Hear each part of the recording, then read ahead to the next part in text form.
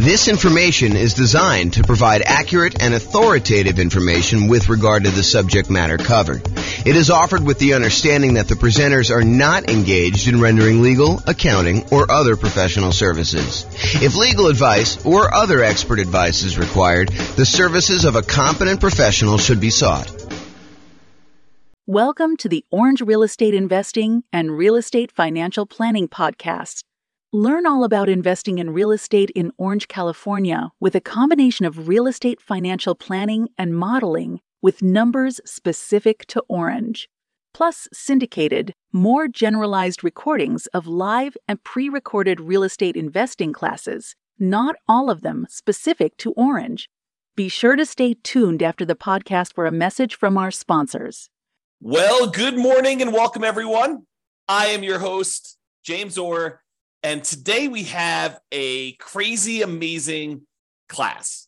I've been doing some updating on the world's greatest real estate deal analysis spreadsheet, and I am finally ready to release it to you and to give you access. And so after this class, I will go ahead and post up the newest version. I'll email out everybody who's on the list to get updates about the spreadsheet, which is why we require you register in order to get the spreadsheet so that you can get updates in case there's errors and any updates on how to use it and things like that. So we're going to go over the brand new spreadsheet, some of the new things that we've got here, and I think you're going to love it. What's crazy to me is just how wrong I'm going to go out on a limb and say every other spreadsheet is, because no one does this right. I don't know why people don't do this right, but if you're not taking into account reserves when you analyze deals, you're doing it wrong, because you need to have reserves in order to invest in property. So if you're not taking reserves into account in like what your overall return on investment is, then that's not correct. You're basically lying. You're saying that your return on your deal is higher than it really is, because you would not be able to make that investment unless you had those reserves. But I digress. And if you're not taking into account, if you happen to be in a market where you have negative cash flow, if you're not taking into account that cumulative negative cash flow that you probably need to set aside for doing this, that is probably also incorrect. I'm less willing to go out on a limb for that one, because I could see a case where you're like, I'm just going to pay for it out of what? Reserves? So yeah, maybe, I guess, but I don't know. I think you need to set aside your cumulative negative cash flow. It is a much more conservative investment if you do it that way. So the new spreadsheet takes that into account.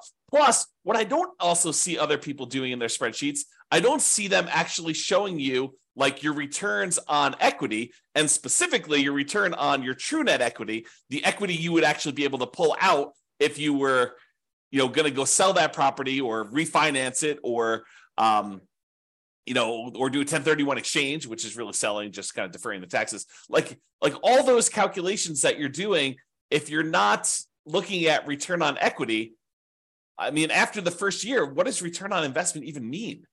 Because does it matter that 15 years ago you bought the property with $5,000? Don't you really want to know what your return is today on the amount of equity you have in the deal, that if you were to sell it, what you would need to beat if you were going to go invest in something else? And then what the cost is to access that equity? I mean, it blows my mind. And then, of course, some of the return quadrant things, breaking out the component parts of the return, your cash flow, your appreciation, your debt pay down, your cash flow from depreciation, which is your tax benefits. And then because you do need to set aside those reserves, we really should take into account the return you earn on those reserves, whether you're sticking in a savings account at 1% or you're sticking it in something else and getting, 6, 7, 8, 9%, whatever you're getting there. Okay. So brand new spreadsheet, updated. I think you're going to love it. So a couple things here. So first of all, you can come in here and just type in whatever address you're doing here. So, type in the address of the property. That will just kind of do it. It's only used for you. It's just for you to remember what you did. Another note here. Always start with a copy of your spreadsheet. Don't use the real one, because you're going to make modifications to this and some things are going to get messed up. You're going to forget that you did an adjustment in the overrides tab, and you're going to forget that you did that. So you want to go and start with a fresh copy every time, and then go back to the original when you do that. So Or if you have a template, if you're like, hey, look, I know my taxes are always going to be, 1%. So go ahead and put 1% in there and then save that as your template. And then always go back to the template that you've modified to kind of do it. Okay. That being said, that way you don't make any mistakes. All right. So put the address in here. You're going to put the ARV. I'm going to do a whole series on deal analysis. So I'm not going to go and actually analyze a deal and walk you through the deal analysis. We will do a lot of classes on those. I'm going to do a class on how do you analyze 20% down, 25% down, all cash, lease option, creative financing, nomad, house hacking, BRRRR strategy. We'll do all of this type of deal analysis so that you understand how to analyze every single deal. And then provided I can get to it, I do plan on allowing kind of a explanation for every city. So basically any deal you have for any of the kind of modeling analysis that we've done for every city, you will be able to go and I will walk you through the deal analysis for every type of deal that we model in every city using that city's specific numbers and basically showing you the charts for the deal analysis spreadsheet. It won't actually be the spreadsheet. It'll be like my version of the spreadsheet on a website. So that is coming. Knock on wood that I have enough time to go do it, but it is coming. That's what the plan is right now. It's always been the plan. I mean, that's why we built it this way. Okay, so that being said, so you put it in the ARV. It does take into account if you're buying properties at a discount. So if you do, you bought the property for less than what the ARV is, it does adjust and show that you got this bonus return in year one from appreciation, like that. Basically, you got forced appreciation by buying the property at a discount, and then it does also show that your return on true net equity goes down after the first year because you got this massive return in year one from that bump. So I'm just going to put it back so that you can kind of see that. They put in your purchase price, whatever that's going to be. You put in seller concessions, whatever you negotiate with the seller to get them to contribute towards your closing costs, you can do that. That counts as a credit towards you. And then your down payment amount, put in 20% down or 5% down or 25% down. In this case, we'll use 25. Your closing costs, which we'll calculate here, and then show how much the closing costs actually are in dollars. So use the percentage. And then rent ready costs. This is how much money you need to put into the deal to get the deal ready to rent. So if you go buy a property and on the inspection report, it's got a whole bunch of repairs listed that you need to go do before the property is ready to have a tenant in there, and it's going to cost you $7,000, you put $7,000 in there. And then this will automatically take that into account. It includes it as part of the investment you need to make in order to get the deal ready to go. So put whatever numbers you want in there, and it will do the adjustment and do some calculations for you based on that. Then this cumulative negative cash flow field is brand new. The idea being this: if you're going to buy a property, let me just back up. In our current marketplace, the last few years, prices have been going crazy up, and interest rates have gone up a ridiculous amount. But even though rents have increased, they haven't quite increased enough to counteract the significant increase in prices and the significant increase in interest rates. So in some markets, in many markets, I'll just say this, it is harder than ever to get good cash flow in every market. Okay. Some markets, you're going to have negative cash flow, especially if you put down a very small amount. If you're going to go do like house hacking, put 3.5% down, it's very likely with the interest rates where they are that you're going to have some negative cash flow on that. And what negative cash flow really is deferred down payment. Because if you had put more down, if you had put 100% down, you wouldn't have negative cash flow, right? If you put 50% down, you probably wouldn't have negative cash flow. But we're choosing, after we do our analysis, we're looking at the numbers saying, look, I'm choosing to put less down. I'm choosing to put 3.5% down or 5% down or whatever down. And so you're choosing to have some negative cash flow. And if you choose to have negative cash flow, we need to take that into account in our deal analysis. And the way that we take that into account is we look at how much negative cash flow we're going to have and for how long. And so what the software does, if we're going to go to the overrides tab and just show you how this works, let me go and let me make this negative cash flow so we can see. So let's say rent on this is, I don't know, $3,300 a month. Yeah, negative cash flow, it's a little bit negative there. Let's do $3,100, see what it is. All right, so now we've got negative $106 a month negative cash flow. So let's see how this works. So I'm going to go to the overrides tab. And in the overrides tab, I'm going to go find the spot for cash flow, which is right here. And it's going to show you that cash flow for the year was negative $2,238. So we show how much negative cash flow was in the first year. So in this particular property, because we analyzed the deal, it shows you that the negative cash flow was $2,238 negative. But because rents went up a little bit in year two. We're assuming rents are slowly creeping up each year. Rents are increasing. In year two, we're estimating negative cash flow to be only $1,524. And in year three, because rents went up a little bit, and even though the taxes and insurance and maintenance and all that other stuff increased, it didn't increase enough because our payment is largely a large percentage of that amount. So negative cash flow in year three is only $790 for the year. And negative cash flow in year four is only negative $33 for the year. Okay. But what we do now is we take the cumulative amount. We add up. The first year was negative $2,238.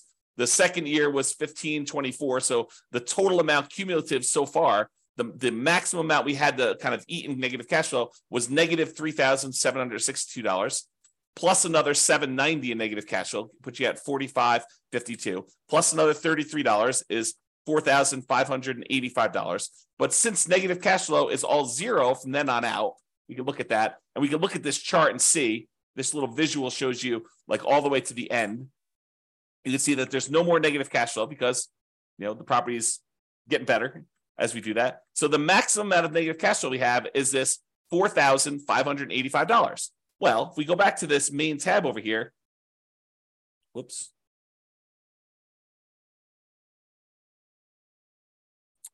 Looks like I got an error. I will fix that.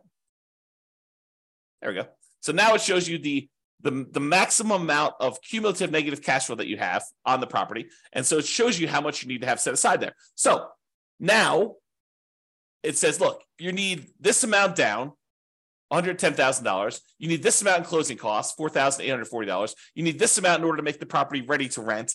And we're going to need $4,585 set aside to get us through the entire estimated amount of negative cash flow we have in the property for the duration.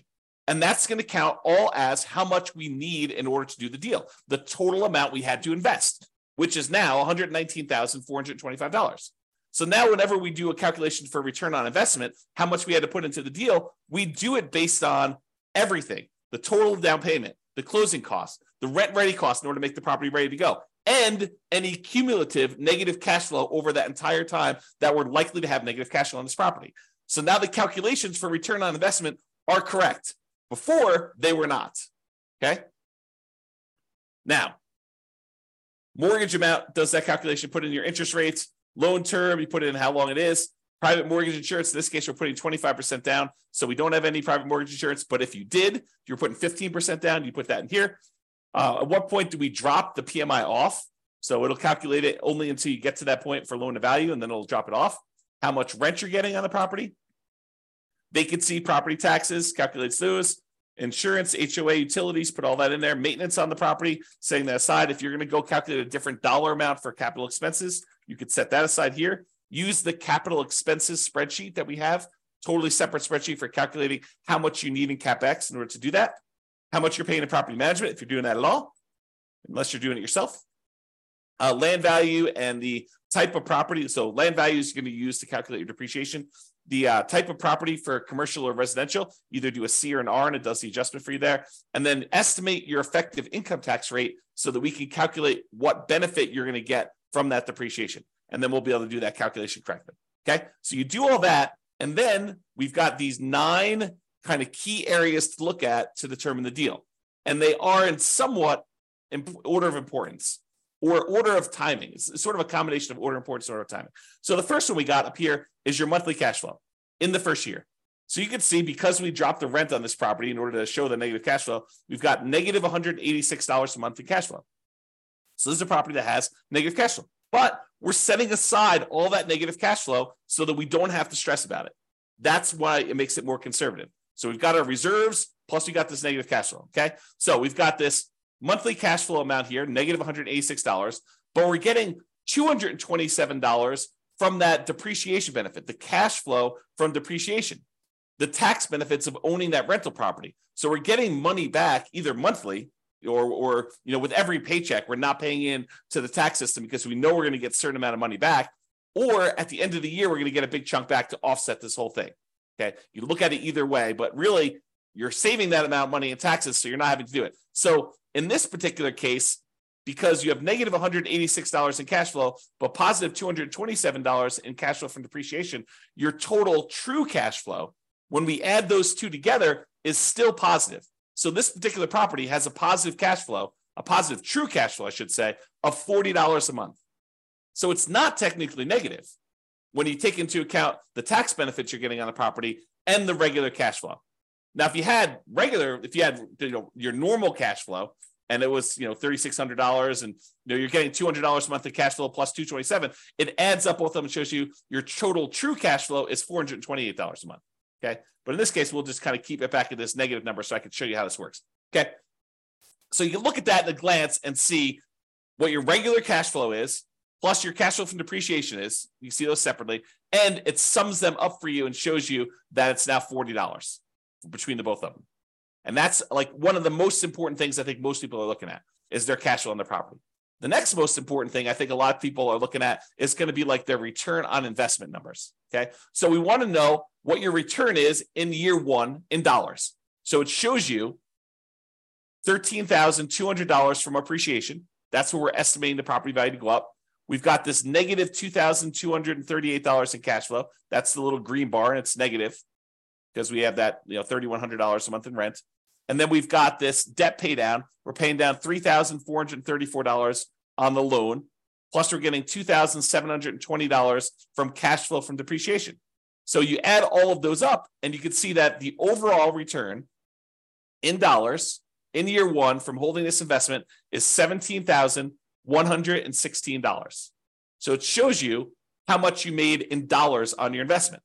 Now you're like, okay, that's interesting. So I could see the dollars, but I want to know like what the return is on how much I had to invest in the deal. So we'd have the $17,116. If we divide that by our total invested, this $119,425, which includes the down payment, your closing costs, any rent-ready costs, and that cumulative negative cash flow, now we can see that it's 14.33%.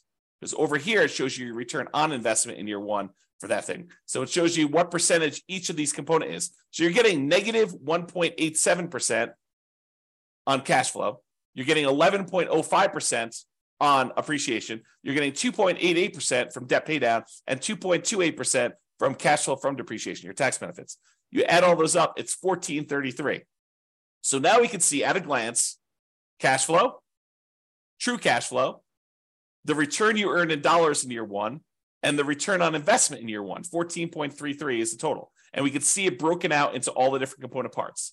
That's why this is powerful, just to see it all at a glance like this.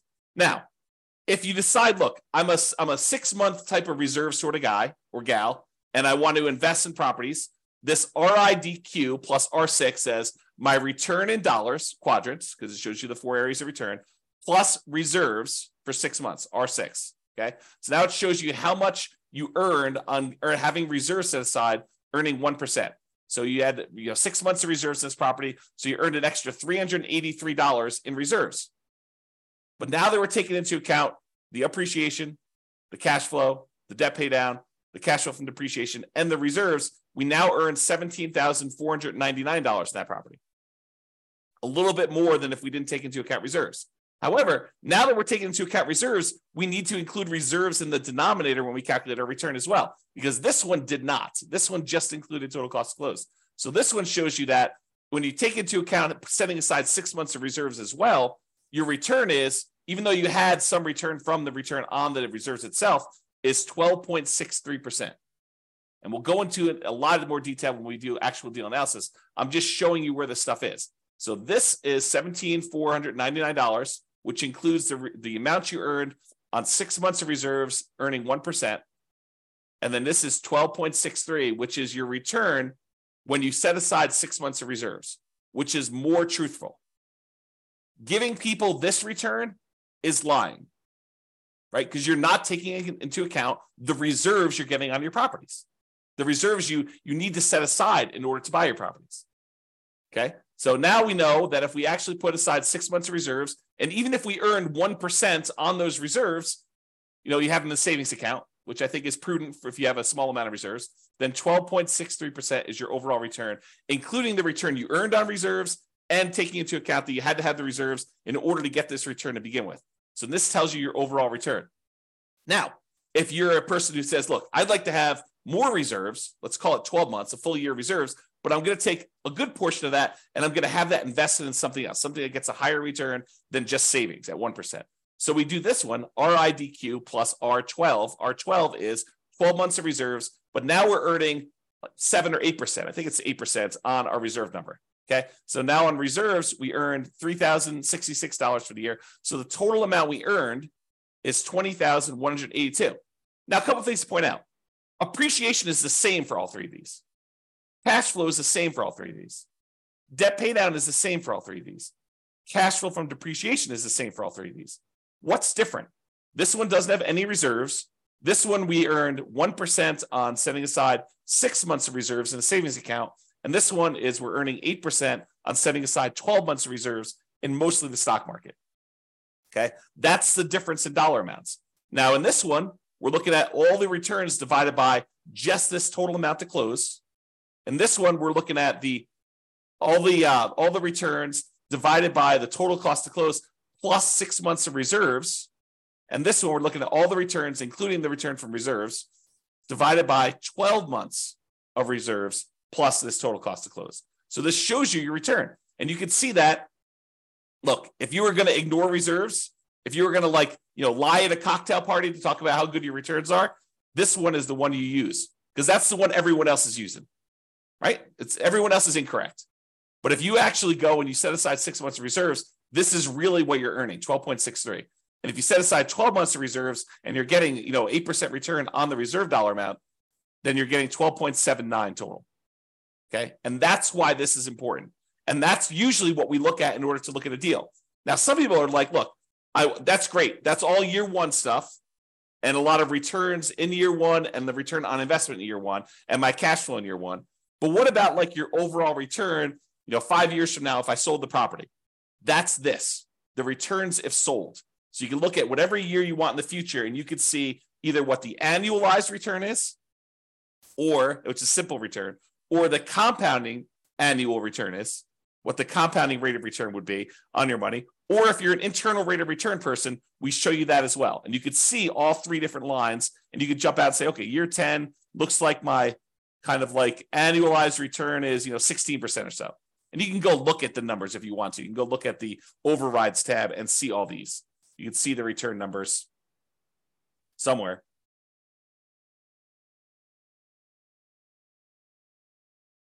There you go. Here's the returns before and after taxes. So you can go look at those if you want to, okay? Or just kind of estimate it from the chart. You can see how it's doing, right? So this is if you want to look at those different returns. You want to see the internal rate of return? That's in year 15.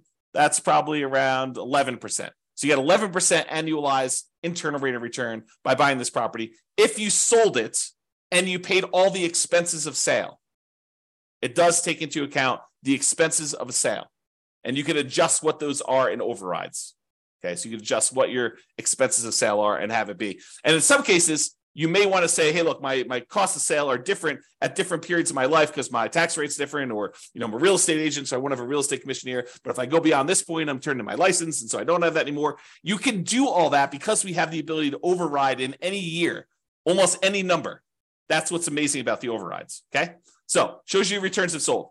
Then you're like, hey, look, James, I know you're doing like the saying cash on cash return on investment. I get it, but I'm a cap rate person. I like cap rate. Okay, fine. Here's your cap rate numbers. Cap rate for the first 5 years shows you right on the homepage in the middle, right front and center. Now it shows you your cash on cash number, and then it shows you your cap rate. Cap rate is your return if you own the property free and clear, if you didn't have a mortgage on it. It shows you what your return is, your cash return, cash flow return, if you did not have a mortgage on the property. Okay. If we had whatever this is, 3,600 here, you can see the cash on cash return shows positive now. And you can see how it changes over time. Okay, put it back to 3,100 just so we can see that. All right. Now, once you get past year one, does it matter that you put $14 into the deal? No, now we're really concerned about, what is the return I'm earning on the equity I have in the deal? Because what we want to say is, look, I have this property, and what if I took the money I have in the deal and I wanted to go take that and invest somewhere else? Could I go take that money and invest somewhere else? And if so, what am I currently earning on that money that I would walk away with that I could go invest in somewhere else? That way I can compare it to what I would invest in. If I'm going to take this equity out of my deal and get 11% return, well, what am I earning on that amount of money in the deal right now? What is the return I'm earning on that money that I would walk away with? Because that's what I need to compare it to, so that if I took the money and invested in somewhere else, I could compare those appropriately. And so now what we're looking at is your return on equity. And specifically, not just the return on equity, which I think is wrong, right? Like, I like the idea of someone, okay, look, if you're not going to look at return on equity at all, that's like one level of wrong. If you say, look, I understand what you're saying, and I really should be looking at my return on how much equity I have, that's a step in the right direction. But it's still not right. And I still see people doing this. I still see people doing, like, looking at the return on equity like that's a real number. It's not a real number because you don't really have that equity. In order to access that equity, you got to do something. You got to either refinance the property or you got to sell it. I mean, that's how you get equity. So you need to take into account, what does it cost me to get at that equity? If you're not taking that into account, then you're fooling yourself, because that's not a real number. And I'll show you here in a second that that's not a real number. It's a significant cost to get at this equity. Okay. So this shows you, though, the return you're earning on that true net equity. Your true net equity is your equity after you subtract out closing costs, real estate commissions, capital gains taxes, and depreciation recapture tax. All the expenses you have of selling a property and getting out of the deal. That's what true net equity is. So this shows you now your returns on these 4 different areas, plus your return on your total return. So the green line, everything matches. Green is always cash flow. Your green line is going to be your cash flow return. Starts off negative in this case and kind of grows up here, so that your return on equity over time eventually is pushing 4% or so. Okay, that's sort of like your cap rate over time. It approaches cap rate, right? Debt pay down return starts up here, kind of drops down, it kind of continues on, drops down a little bit. Appreciation return shows you what that looks like over time. And then your cash flow from depreciation number looks like that is. When you sum all of them up, it's this dotted line. So right now, when we first got the deal, in year 1, it looks like your overall return on true net equity is just below 20%, probably 19.12 looks like. And then your return as you get to year 10 or so, I don't know, it's probably in this ballpark of whatever that is, 15%. So your return on true net equity is 15% there. So you can see how this changes over time. And of course, if you want to go look at the overrides, you can look at your return on true net equity right here, return on true net equity quadrants. So it shows you each year's numbers and breaks them down for you. So you want to go look at year 16? Okay, year 16, you're getting 6.25% from appreciation, 3.35 from cash flow, 2.92 from debt pay down, and 0.83 from cash flow from depreciation, for a total return on true net equity of 13.35. Okay? All right, so you can see the true net equity numbers and how that works out over time. Typically, your return on true net equity drops off. On a finance property, it tends to decline over time. Okay? Now, as I told you before, these are like in order of what I think are probably like most important or over time. So when you're buying a property, you're tending to look at these, maybe these. This becomes less important when you're initially buying. Some people might glance at it, but this is more like hey, how does my property perform over time as I look at this? And that's why it's there. Now, annual key metrics. Some people they're like, hey, look, I really want to know what my gross potential income on a property is. I really want to know what my gross operating income is on a property. I really want to know what my operating expenses are, or my NOI, my net operating income. Okay, fine. Here they are, right here for year 1. If you want to see what they are for other times, that's all right here. So you can look at the overrides and see it at any different time. Here's your net operating income numbers going all the way across. Here's your operating expenses. Here's your gross operating income, your gross potential income. You could see all those for any year if you want to see it, and you can override them. One of the nice things about the spreadsheet, which I probably didn't mention, is this allows you to track your investment, not just when you buy, which is what most spreadsheets do, but you can go in here and using the overrides, you could say, well, I expected my cash flow to be this in year 1, but it ended up being this. And if you change your numbers in the overrides for what your cash flow actually was, or what your appreciation actually was, or what your CapEx was, or any of these numbers, it then updates the spreadsheet so that you could use this to track your performance over time, not just when you buy. All right. All right, so it shows you your annual key metrics if you want to look at those. And then if you want to see your non-loan expenses, how much are you spending on vacancy? How much are you spending on property taxes? How much are you spending on insurance? How much you spend on HOA? How much you spend on maintenance? All these different numbers here, you could see those at a glance if you're concerned about those. And it shows you year one numbers for that, the annual numbers there. Okay. So those are sort of like, I don't know, what I would call less important metrics for most people. But if you want to see them, not only are they available in the chart, they're also available in overrides. Okay. Now, this is arguably, in my opinion, one of the most important things to look at next, yet no one has it in their spreadsheet. I don't know why. It blows my mind. But really, don't you want to know how much equity, specifically true net equity, you have in your property, or cash out refi equity you have in your property at any given time in a property? Like, you want to see that, right? And how much does it cost you to access that? Well, this is this. So the dark lines that are kind of increasing over time, that's your true net equity and your cash out refi equity. The really dark one is how much money you have in true net equity, the amount of money you would walk away with if you sold the property and you had to pay closing costs, real estate commissions, which can be zero. You can override that number. Your capital gains tax rate and your depreciation recapture rate. So you want to go in your overrides. If you're like, hey, look, what my real estate commission, we assume 6%, but you're like, hey, look, I only want to spend 3% on that. Okay, great. You put in your override and it actually does the right numbers, redoes your calculations for all those true net equity calculations. You say, look, my closing costs, you have estimated 1% here. No, my closing costs in my market are 2%. Great, adjust them. What about closing cost dollar? You're like, hey, it's not really a percentage. It's more like $5,000. Okay, put in $5,000. Or your real estate commission dollar amount. You want to change that? Or you want to say, my depreciation recapture tax rate, it's not 25%. I make less than that, so I'll put in my number. Or my capital gains tax rate, it's not 15%. I'm in that really low tax bracket. It's zero for me, at least for the first few years. Put in zero for a few years, then put it back up to 15. You can adjust all that, and it will do the calculations and update all the charts correctly for you. Okay, so this shows you how much true net equity you have. It's this dark line. So, by year 10 or so, you've got about $200,000 in change in true net equity. But what about if you wanted to do a cash out refi? Well, that's different, right? Because the cost to get at the money is different. And the amount of money you have to be able to get, because you can only go to 75% loan to value, is different. So your amount for your cash out refi is probably around, $170,000. And you could go look at the overrides and see the exact numbers, right? And you could also say, look, I don't do 75% loan to value for cash out refi. I got a guy that'll go to 82%. Great.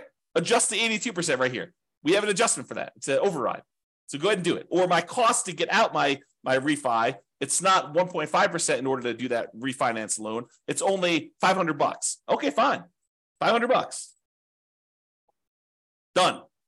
Just adjust that.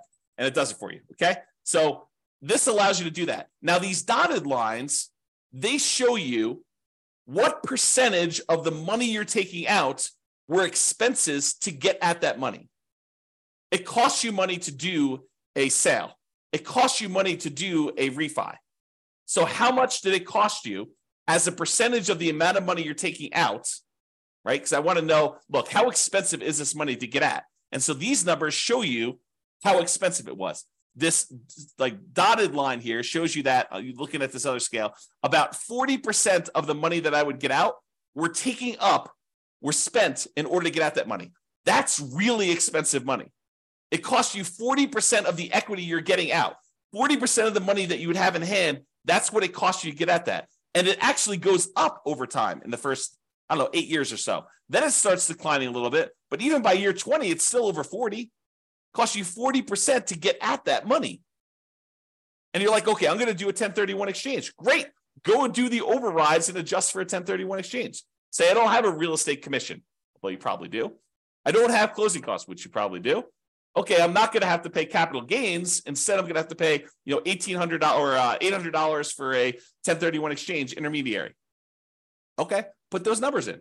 I'm not going to have depreciation recapture now. Sure, but you're kicking the can down the road too. And so even though your costs may go down, you still have that later on.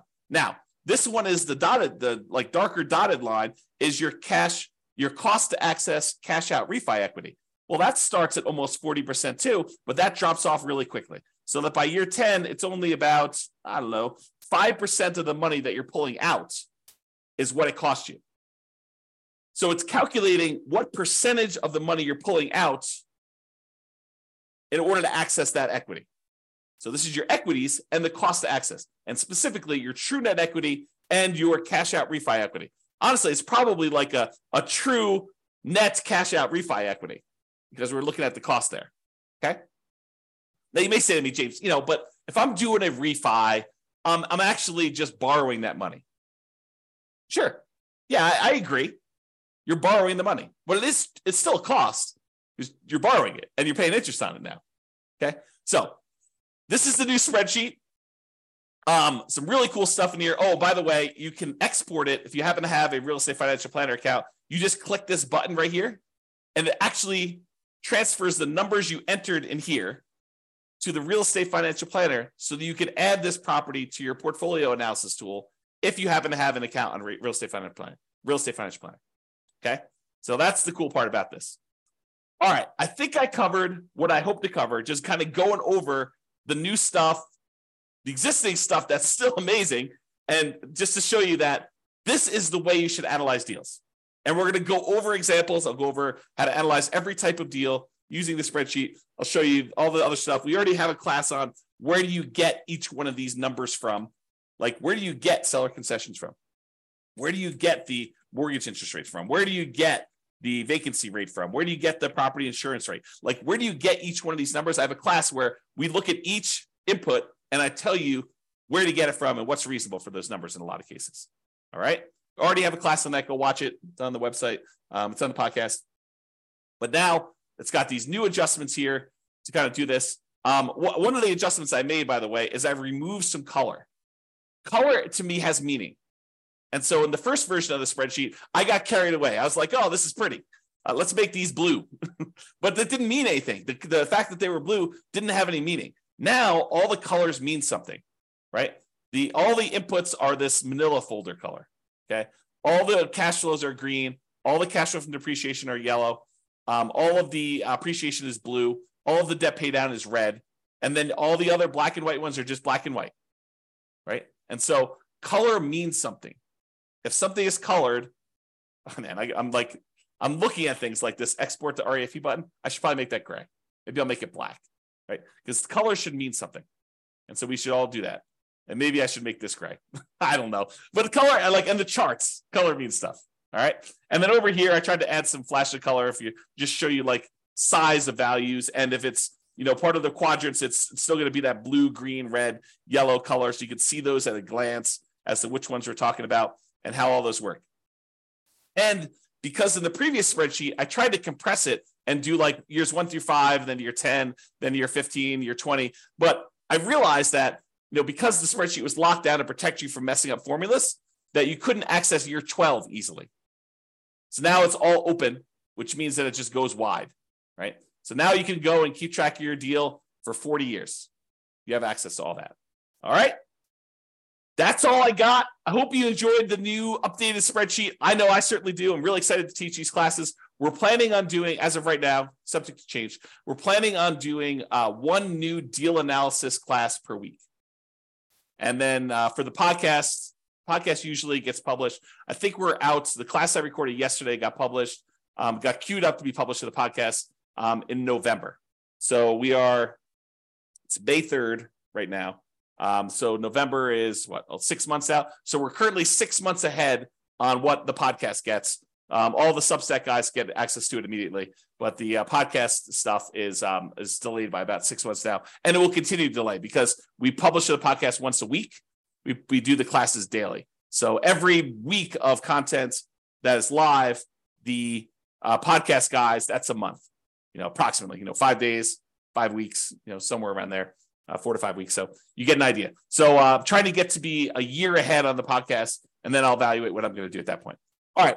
That's all I got. Super excited for you guys. I will get the new version of the spreadsheet out to you, but I hope you enjoy it. Hope you like the new spreadsheet. We will do deal analysis, and I'll cover a whole bunch of stuff for you. Thanks so much for coming on. Have a great day, everybody. Bye-bye for now. With home prices up, mortgage interest rates up, and rents up, but not quite enough to counteract the higher prices and interest rates, cash flow on rental properties in Orange is harder than ever. Book a call with the Real Estate Financial Planner to apply our proprietary 88 strategies to improve cash flow on your rentals. See the show notes for a link to schedule your call and improve your cash flow today.